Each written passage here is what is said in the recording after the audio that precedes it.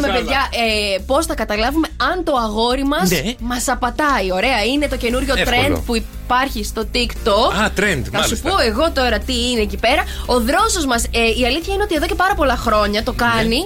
Που έχει βγει σε αυτόν τον βίο, τον σεξουαλικό που κυνηγάει εκεί τα κορίτσια του. Λοιπόν, ακόμα κυνηγάς, εσύ βρήκες τίποτα? Δεν κυνηγάω. Δεν κυνηγάει. Σε κυνηγάνε? Δεν υπάρχει λόγος. Άμα θέλω, κυνηγάω. Υπάρχει λοιπόν ένα trend εκεί έξω που μπορούμε να καταλάβουμε εάν το αγόρι μας απατάει. Τι κάνουμε λοιπόν? Δημιουργούμε ένα ψεύτικο προφίλ στα social. Βάζουμε μια φωτογραφία μιας πολύ όμορφης γυναίκας.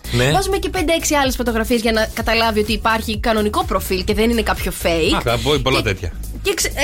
Και ξεκινάμε να το φλερτ. Ναι. Ωραία. Και αν δούμε ότι αυτό το αγόρι μας συνεχίζει και απαντάει και γίνεται και λίγο πιο διαχειτικός και σου ζητάει και φωτογραφίες και κάποια στιγμή και να βρεθείτε, πάει τελείως, είσαι απαντάει. Κάτσε, συγγνώμη, περίμενε, γιατί έχω πολλά στο μυαλό μου αυτή τη στιγμή. Λάθος τρόπος, δεν είναι σωστός τρόπος, παιδεύεσαι. Άνοιξε email, να φτιάξεις λογαριασμό, να συγκριθεί ο λογαριασμός όπως τα έχουν κάνει τα σώρες κατά. 2 ώρες θες να κάνεις ένα λογαριασμό. Ναι, αλλά θα καταλάβεις αν σε απατάει. Βρες φωτογραφίες που να μοιάζουν αληθινές. Δεν είναι και εύκολο. Σωστό και αυτό. Θα πάει να κλέψει από κάποια άλλη. Ναι. Άμα σε πετύχει αυτή.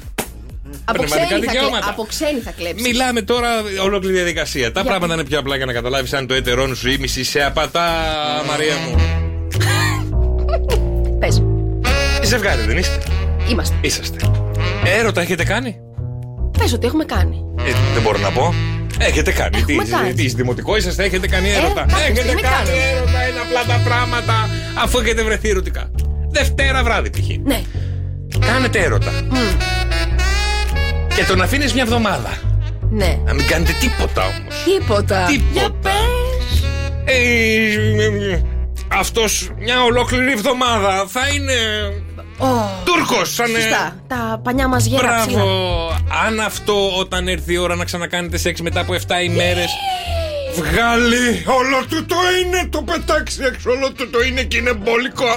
Πάνω να πει δεν έχει κάνει τίποτα με καμία. Αν όμως ξαφνικά κάνετε έρωτα και αυτό είναι κτίνει με τα γέλια. Μπορεί να είναι αγχωμένο το αγόρι. Όχι, εδώ μιλάμε για ποσότητα. Δεν μιλάμε για άγχος. Σε παρακαλώ. Όσο πιο πολύ καιρό έχει να κάνει ένας άντρας έρωτα, τόσο πιο πολύ γεμίζουν οι σπερματοθήκες, οι σπερματοαποθήκες του άντρα γεμίζουν. Πολύ ωραίος τρόπος κι αυτός, Οπότε καταλαβαίνεις αν ο άντρας ή τον έχει τάκα ή αν το έχει κάνει άλλη τάκα. Κάτσε, συγγνώμη, περίμενε λίγο. Έχουμε σχέση και πάει και το τάκα. Γιατί άμα δηλαδή, άμα του τον έχεις φουντώσει εσύ. Γιατί ρε παιδιά κακό είναι δηλαδή. Ο αυνανισμός έχει κοπεί δηλαδή. Δεν μπορούμε να. Λίγο κραγιόν στο πουλί μας. Ρε Γιώργο. Έλα ρε Γιώργο. Λοιπόν, το δικό μου είναι το πιο άκακο. Το πουλί. Όχι ρε Γιώργο. Σοκαφέ Morning Show.